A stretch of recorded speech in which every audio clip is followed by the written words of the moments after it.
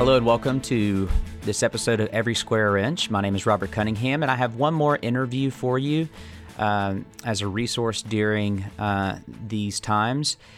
This time I interview Pastor Andy Longwe. He's a minister in Scotland, the Free Church of Scotland, and a dear friend. I explained my connection to him in the interview.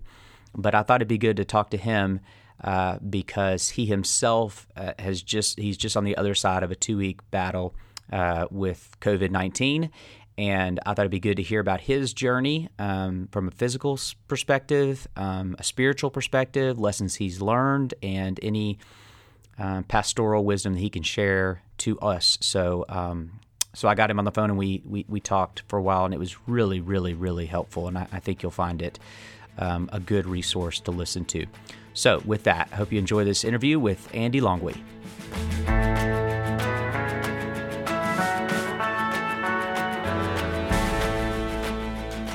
Okay, so I've got with me the Reverend Andy Longwe, Free Church of Scotland, who is also our missions partner over in Scotland, and also a dear, dear friend of mine. We have had we started just with missions partnerships, but I had the honor of doing his wedding. I got to baptize his child.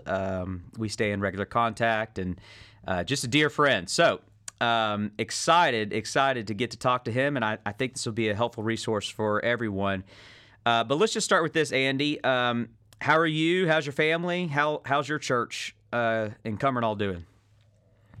Well, first of all, Robert, thank you so much for having me. It's so great to be able to chat with you at this time. No, thanks for asking. First of all, let me just say a huge thank you to everyone in the TCPC who have been praying for me and the family at this time. I've received a lot of messages from you guys there in Lexington, and I've been overwhelmed just at the love and the prayers that I've received at this time. And I know it's because of the prayers of God's people that I'm doing a lot better. So yeah, I'm doing well. Feeling about 95% back to normal. Huge contrast to lying in my bed with no energy or strength. What about Marina and Theo? Yeah, they're doing well. So Marina, I think I told you during this time, she developed toothache, and it was really bad. And unfortunately, because she'd been in contact with me, she couldn't see a dentist, but they did manage to give her some painkillers and antibiotics. Yeah. She's doing better. She's not getting any pain.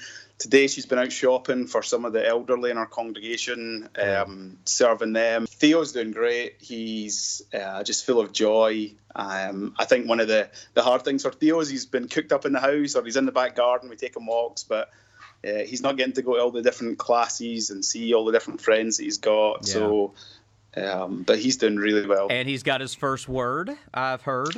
He's got his first word. His first word was Dad. There you go. What about Cumbernauld Free Church?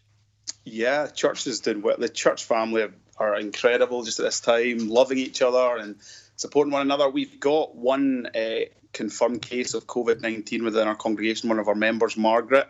She's in hospital. She has underlying health conditions. We are praying for her and her husband Ricky, and their family. So it's very serious. The doctor told Ricky that if it does develop more serious, that she won't get a ventilator and she won't be taken into intensive care. So we're really praying for them at this time, but trusting that it won't be a serious strain of COVID-19 and that she'll get through this. But the church family we're doing great. We're using technology to stay in touch with each other, and people are really looking after the elderly, which is great. And what's unique with the Free Church of Scotland is, I would say, 95% of your demographic would fall into the elderly category. Am I overstating that? Probably a little overstatement, but yeah, certainly we are. 60, 70%, over 60, 70%, about 60 or 70%, would be in the elderly category. So we need to be praying for the Free Church as a whole and for absolutely Margaret in particular. Yeah. Okay, and just give us an update. You're in Scotland. You're in the United Kingdom. Give us an update on how things are going in your country with the virus. And I know Boris Johnson at first was kind of taking a different approach, that that's now changed. How are things over there? Yeah, so things have really ramped up. Boris Johnson actually tested positive with COVID-19. So our nation is in lockdown. Only the hospital healthcare workers or the main industry supporting the infrastructure of our society you're allowed to work in. Everyone else is in lockdown in their homes.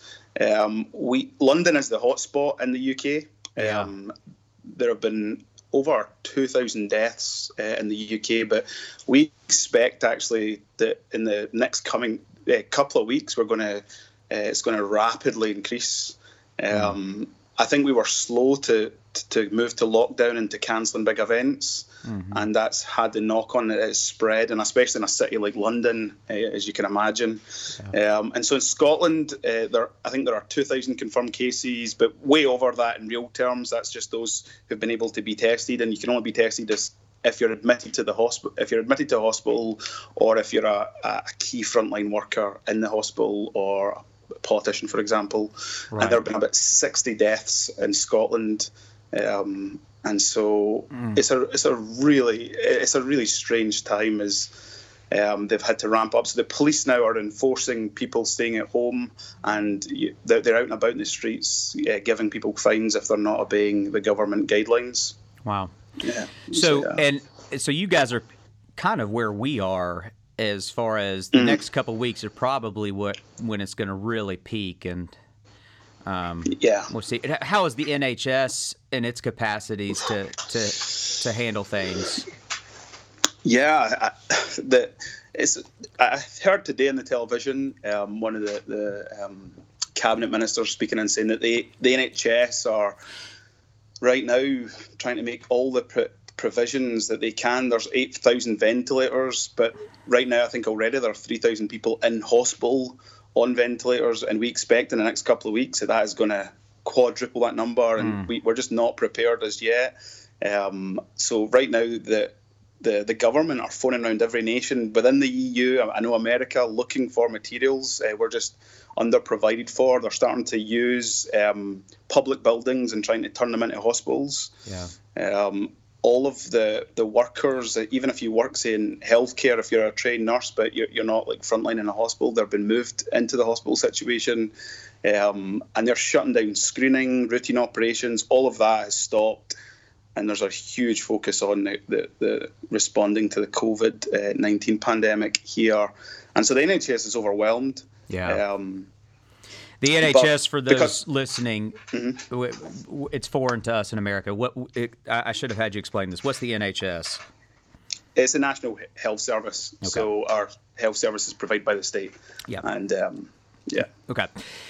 Is the private, in America, a lot of private industries are jumping in and kind of transforming what they're doing to provide medical supplies and all that kind of stuff. Are you seeing that in the United Kingdom? Yeah. So the government straight away, they tell the private to hand over their use of their hospitals so that the NHS can use it. Good. Okay. All right. Well, let's get into your story. You were because the testing, especially when you got it, was so scarce and they were being so selective with it. You were never officially tested and diagnosed with COVID-19, but all indications are that is exactly what you had. It certainly was all the symptoms and the timeline fit and everything. So I think it'd be helpful. I think a lot of it's just kind of the fear of the unknown. And so I think it's helpful for people to actually hear the story of somebody who battled this. We'll get into battling it from a spiritual perspective, but from a physical perspective, take us through the journey from beginning to end with the infection. Yeah. So it was the 12th of March. It was a Thursday when I developed symptoms. So that week I'd been going about normal pastoral ministry. The evening before, I'd led a prayer meeting with many of the elderly members of our congregation. Next day, I went to a soccer game with my brother-in-law, Neil. Thanks for using the word soccer, by the way. Yeah. There was your audience. there were probably about 60,000 people at this soccer game. Gosh. People from Rangers, the Glasgow team, were playing a German team, Bayer Leverkusen. And so you can imagine travelling there. We were on the subway, the Glasgow subway, that little train system, like the London Underground. So just imagine that packed, and we were on that, and then at the game. So I get home that night. I was feeling fine until I went to bed with Marina, and during the night I woke up and I was really just burning up. And Marina was like, "Andrew, you are really, really, really warm." And I was like, "I know, I feel it." So I threw the covers off, and that night was just kind of kept on waking up feeling a little bit feverish. Next morning, I had a sore throat and a really sore head. I still felt a high temperature. But I thought, I was speaking the next day on the Saturday at the Free Church Youth Conference. Like, I'm going to finish off the prep for that. And as I was trying to do that, I just realised I can't do this. I'm feeling weak. I just can't just adjust to working. So I went and lay down. Marina then took my temperature, and it was, in America I would have read about 101, 102. Here about 39. And so we realised, okay, I've got a temperature. And so I've had to contact the youth conference and say, look, I'm not going to make it. And so I went to bed that night. And again, that was the worst night where I started to feel muscle ache. And slow. I don't think I developed chest pains. Like, my chest was starting to tighten, but I couldn't work out if it was just my body was feeling weak and my muscles were aching. So the next morning when I got up, we phoned the NHS Corona line helpline, and it was to say, listen, I'm a pastor. I've been in contact with a lot of people, and the NHS helpline had just gone live that week, and so I really didn't think I had it. I was like, it's just arrived, but I want to check, could I get tested? And they said, we're not testing, we just don't have the ability right now unless you're in a hospital, and unless you've got pneumonia or lung failure, your organ failure, we can't test you. So that was difficult. So I went back to bed. They told me to isolate. So Marina, in essence, I moved room. I was living upstairs. She was living downstairs. So that was the first big adjustment, which was strange. That Saturday, I had to call the session and cancel the Sunday service because we realised. And so we were one of the first churches to do that because I was in bed sick. The government hadn't announced that we had to cancel any gatherings.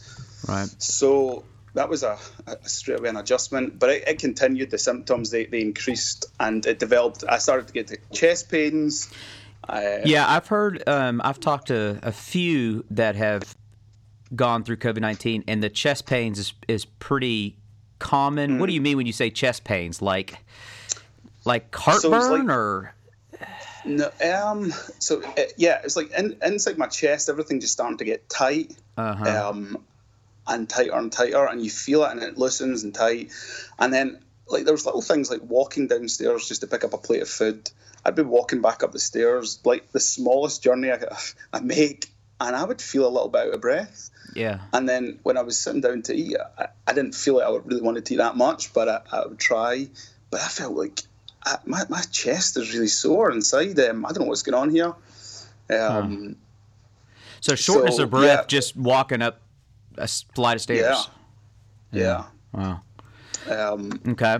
And so that continued. And then just to make matters worse, I think it was in the Sunday evening or the Monday that Marina developed toothache. Yeah. And it was just like at this cocktail, here was I in bed, and then she was in great pain. So we phoned again, the helpline, to see if I could get tested, because the dentist had refused to see her because I was isolating and she'd been in contact with me. Mm-hmm. And they again refused, but it made it a lot harder because I saw my wife in pain and I could do nothing.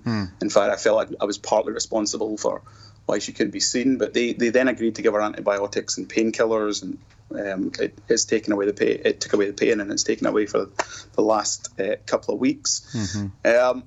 On the Tuesday of that week, I actually woke up and felt great. It was a strange feeling. I felt, I don't feel this temperature, so I got dressed. I even put a shirt on because I thought I'm going to start FaceTiming people in my congregation as a pastor. And I think I spoke to you that morning. You may have, and then the next thing I remember talking to you that day, and you're saying, "Hey, I'm great." And I said, "Well, let's do an interview." And you said, "Sure, let's do it." Yeah. And I thought, I'm on the mend. And now, how many days was this? So this was how many days? So after this was a Tuesday. So Thursday is when I developed the symptoms. Thursday evening. So about 4 or 5 days. Yeah, after 4 or 5 days. You're feeling like you've turned the corner. Yeah. And then I think that's actually was the worst.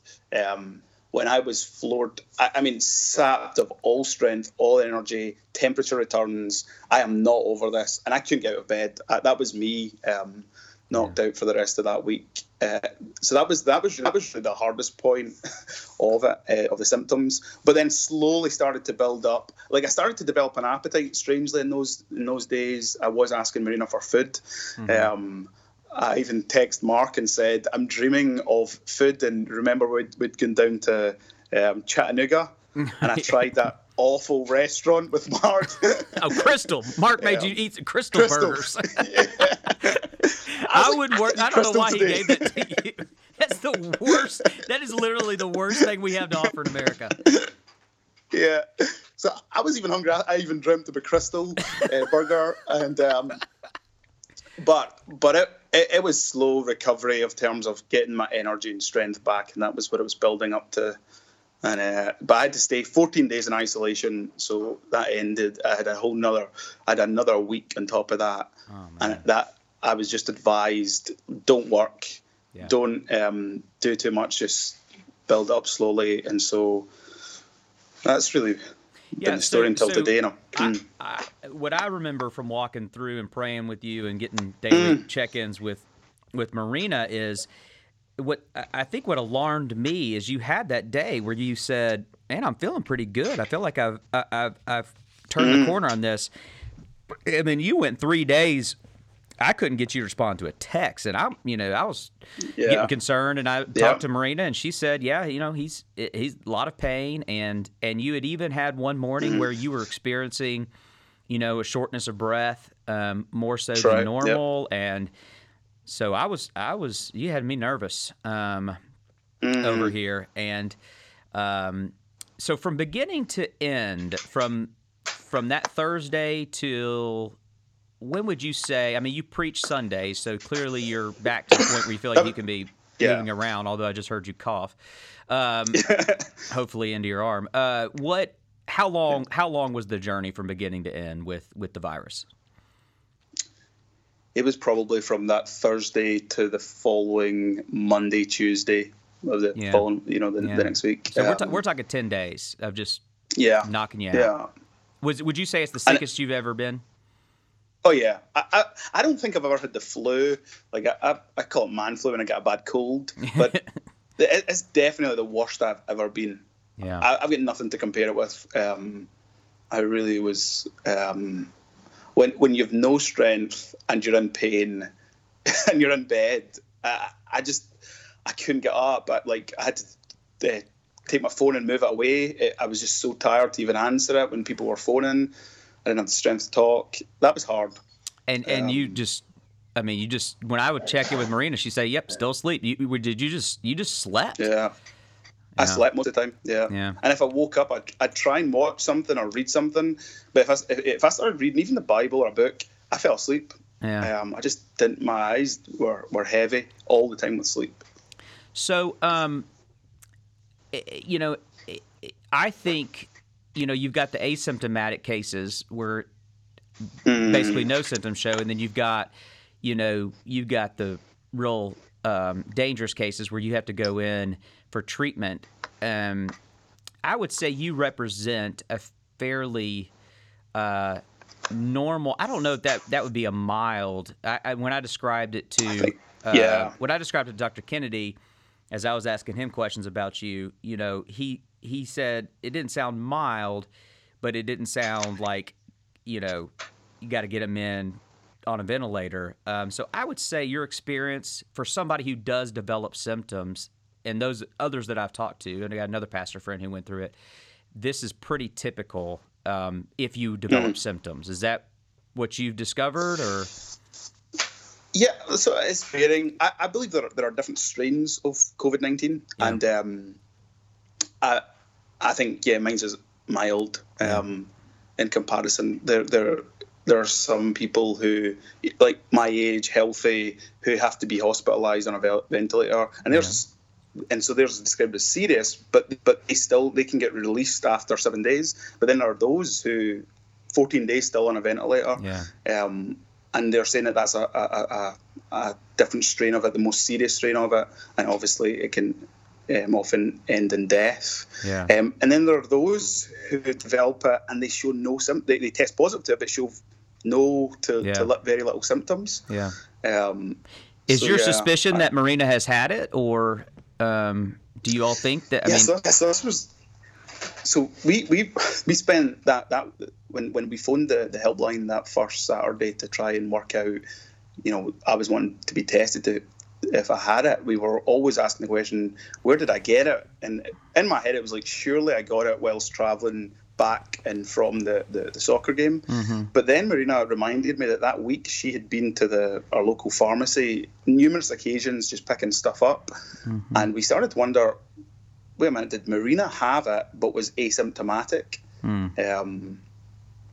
And I think that we kind of concluded, we obviously it's all speculation and guesswork, but we were thinking it's strange that she didn't develop symptoms, and she, we slept in the same bed that first Thursday night, that Thursday evening, and she didn't develop the same symptoms in the days that lay ahead. But I think the point is, who knows where you got it? It's very, very easily transmitted, which is what Charlie has told us. That's part of the danger of it, is even asymptomatically, these carriers, it's highly contagious. And I mean, you obviously didn't end up in the hospital on a ventilator, but that was no joke. So tell everybody how old you are. 29. Picture of health, right? I mean, you've been working out and eating healthy, and you bet. I get on to Andy for his diet a little bit, but 29, good health, no underlying conditions, and even a young man like you, it really knocked flat. So this is something to take seriously, is what I'm getting at. And to follow. I mean, I know you've been following along with kind of my argumentation that the way that Christians can really love their neighbor right now is to follow these guidelines, and for those listening, you as one who's had it would say yes, follow these strict guidelines. Okay, well, all right, that's the physical journey. Take us through what it was like. You may not have had even the ability to think, but I mean, was there ever a moment where you freaked out? Was there ever a moment of like, man, could I end up in the hospital? Did death come to your mind? I mean, did you ever have those moments? Yeah, not like, I think I had a couple of. I think the Saturday, Sunday, and then after when I felt like a relapse and got it on the when I got it back on the Tuesday, there were a few existential crises where I'm lying in that bed with no energy, no strength, in pain, feeling completely helpless, and just saying, God, what's going on? Why am I burning up? And then when you've got pains in your chest and you're like feeling a little breathless, that does get a little bit strange, and you start thinking, what is going on? And hearing some of the symptoms that can develop into pneumonia or organ failure, you start just thinking, is this what's going on inside? But I had those a couple of times where I think I felt I did ask some questions, but it didn't last for long, because I was always reasoning it in my head. I've heard of other people who have died and who are in hospital right now, and I'm not in that condition. So I would quickly reason that mine's is not as bad as others. What about like, I mean, are you able, you said you're trying to read your Bible, you fall asleep. I mean, are you able to were you just so sapped of strength that it was just like, I can't even pray, I can't think? What was it like journeying with the Lord through this? That's a really good question. One of the really hard things was when you, so the experience of just getting into, like, been told you need to stay in a bedroom, and then you're feeling tired. So it's the loss of contact with Marina. It's a loss of normal habits and rhythms. And then when I do try and read the Bible, I'm so tired that I can't read it and focus. So spiritually speaking, there were aspects where I wasn't reading. But there at the same time, like even yourself phoning me, you phoned so regular, as did Mark and Will text me and others, so many others. And I received so many text messages from people even within Cumbernauld and the Free Church that those were the real spiritual pick-me-ups and encouragements, and I could feel that. Well, God, you are remembering me through your people. I feel that right now. But I wasn't reading the Bible in any deep, meaningful way because I was so tired, and I was just, when I was praying, it was arrow prayers, and sometimes and the loss of the isolation meant it was a loss of the presence of Marina and Theo, and that was tough because we prayed together, or we spend time together, and sometimes that's the encouragement of the spiritual life, but her being downstairs and me being upstairs, that changed that dynamic. So it's there are moments of our life, and maybe some people listening to this are there, where we realize that the beauty of the body of Christ in the sense of when I literally don't even have the strength to pray or even recount promises. I'm just going to have to let people pray for me and tell me things are true. And the total helplessness. And I really think this is an important part of where we are right now, to just, Mark is leading our church in prayer during this season, but just to remember that, our prayers uphold the saints from afar, even. And absolutely. In a sense of, when you don't have the strength to even believe, we'll believe for you. We'll pray for you. And hold you up. That's good, man. What? Give me some takeaways. This is obviously one of those times in your life where God is a severe mercy, where He shows you things, and that's typically what He uses is suffering more than anything else to get our attention and to sanctify us. So, what has God shown you through this experience? That's such a good question. Well, just that very point that you made there and articulated so well, that when I can't pray, that God's people can pray for me, and the encouragement of them making that known, that the community, the body of Christ, that's number one. It's been a huge takeaway. I think it also put life into perspective. I had to learn to just adjust completely and utterly to being helpless, and I think I found that hard. I think that day when I got back up, I was like, I'm ready now to pastor the flock. I don't like being helpless. I think that was actually the point where there was a bit of fear and scare. I was like, oh wow, I'm not able to do what I'm normally able to do, and I'm just here on my own.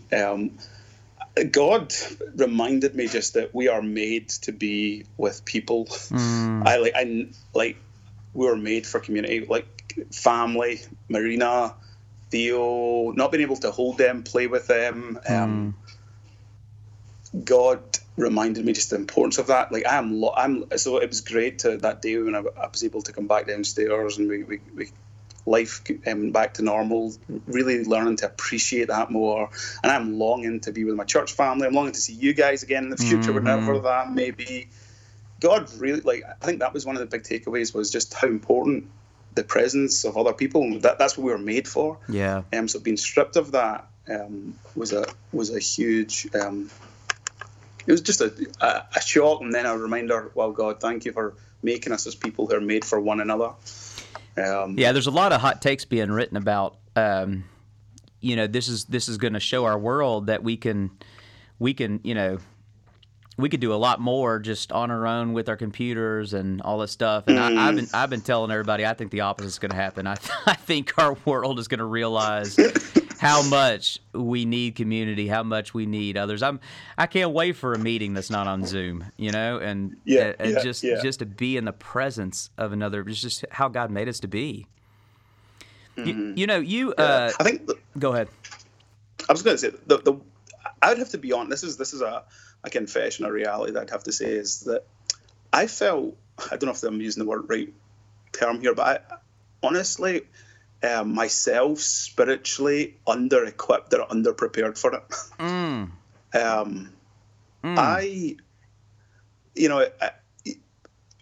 I preach the truth that, count it pure joy, brothers, when you go through trials of various kinds. It's suffering. God's got purposes in it.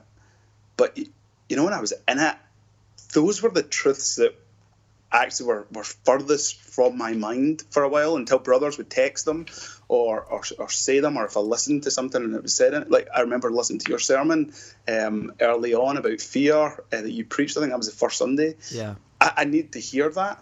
I remember the rhythm. I love the liturgies, and I think just that time, I felt like spiritually under-equipped for it. That I desperately needed truth to be spoken to me. That's good, and that was man. That was the biggest shock. So you're saying I thought I would be prepared. You're saying prepare yourself. Prepare yourself for suffering in the good days, for when suffering comes. Because when you're suffering, you don't have the strength. You need to be ready by what you've done. Before that. Yeah, that's convicting to me as I'm sitting here healthy. Ill prepared spiritually for that. That's a good way to put it. And a good confession. Thanks for being honest with that. You're a guy. You're a go-getter. You're a dreamer. You're a visionary. You're a gifted guy. And I'm assuming one of the things that the Lord has shown you, that He is, you and I are wired in a similar way. But anytime that the Lord does something like this to me, He shows me that I'm not as important as I think I am. And Abby, one day, I don't know, I guess it was last week, I was just going crazy schedule. And she said, Robert, listen, I get what's going on here is big, and I get that, your voice and gifts are important. But she said to me, and I can't stop thinking about it, she said, you're really important, you're just not needed. And wow, that's good. Did you feel that? Like, you know what? Cumbernauld was fine. The Free Church was fine. God's kingdom's going to be fine. I can be in bed for 2 weeks, and believe it or not, Jesus can handle this. Absolutely. Yeah.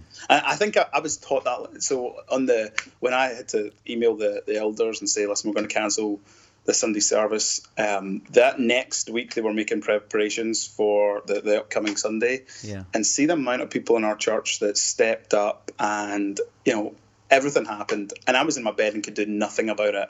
And I just realized at that point is that Jesus has got it in hand. And I'm saying that even now with a bit of hindsight, because during it, I think that Tuesday I wanted to get up and try and fix it and do it myself.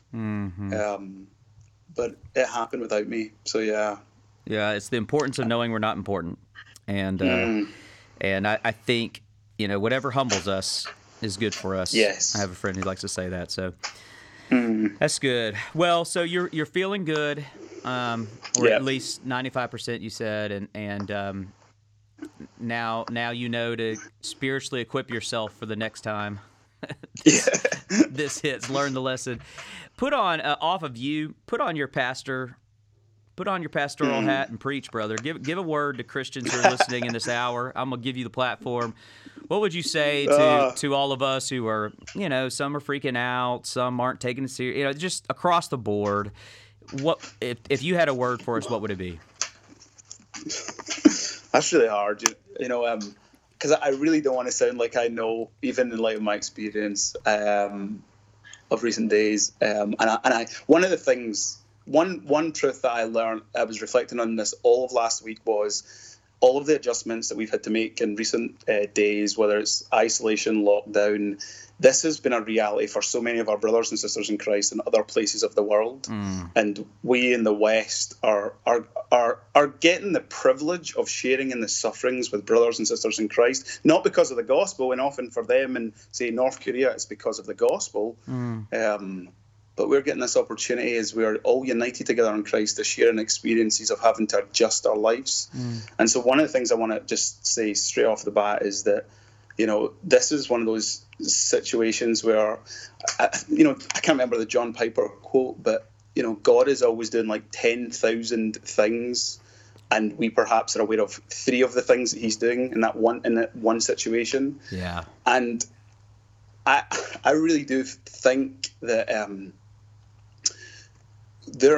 God is doing so many things right now, and we've got a great opportunity to listen, to learn, to just discover some of the things that he is doing.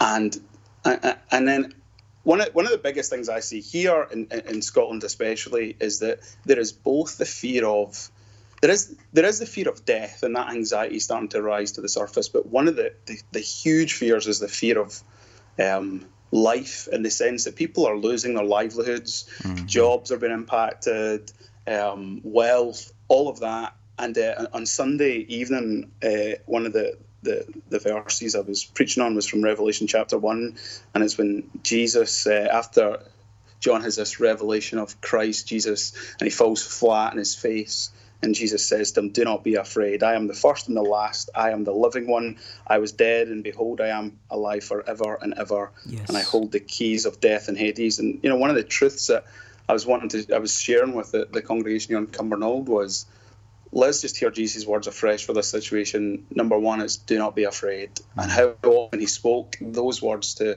the people and his people in the storms of life. And then he reminds them of, I am the living one. And yes. that truth empowers us not to fear life, because he is the living one. He is in this with us right now. And in that reality, it's being reminded of the fact that he is our eternal security. I think his livelihoods are been stripped away from some people, the wealth, and I see that and hear that even amongst my own friends here in Scotland. I want to say that there is hope for life right now in Jesus. And then the ultimate truth when it comes to the fear of death, that Jesus is the one who says, and behold, you know, I was dead, but behold, I am alive forevermore. And he holds the keys of death and Hades. One of the huge securities is that Jesus has overcome the grave. The resurrection gives us that hope. And so in the midst of this, we as God's people, we have an opportunity to display the hope, the living hope that we have, as Peter would say, in the midst of this crisis, that we have a hope that's built on the past reality of Jesus' death and resurrection, but it needs to impact our present, right today. It is a living hope. And also it impacts our future. Even death itself, Jesus has overcome the grave, and the promise is that, you know, we will too. Amen. So, I can't wait. I don't know about you, but I cannot wait to preach on Easter. That's what I'm most looking forward to. I know Easter prep is gonna. I know it, brother. Resurrection. We love you, man. I wish so badly that we could see you. You had planned that. For those who don't know, Andy and Marina had plans to come to America in June. But I doubt that's going to happen now. But we're going to get you over here sometime, and can't wait to see you on the other side of this and hug you. And we're praying for you, and would covet your church's prayers for us. Absolutely, yeah. So. And we are praying for you guys. Can I honestly please pass on my love and thanks to everyone. Robert, you and the pastors there made a huge effort just to encourage me, and I really appreciate that. The Lord has used that, and so I'm so appreciative for the bonds of love and unity that we have in the Spirit together, and for the way that you guys have loved me at this time. So thank you, and thanks to everyone in TCPC at this time. You're welcome, brother. We love you, and go hug that Theo now that you can. Oh, I will. He's the cutest thing I've ever seen. So Go send our love. Thank you. All right, brother. Blessings. Bye, bro. Bye-bye.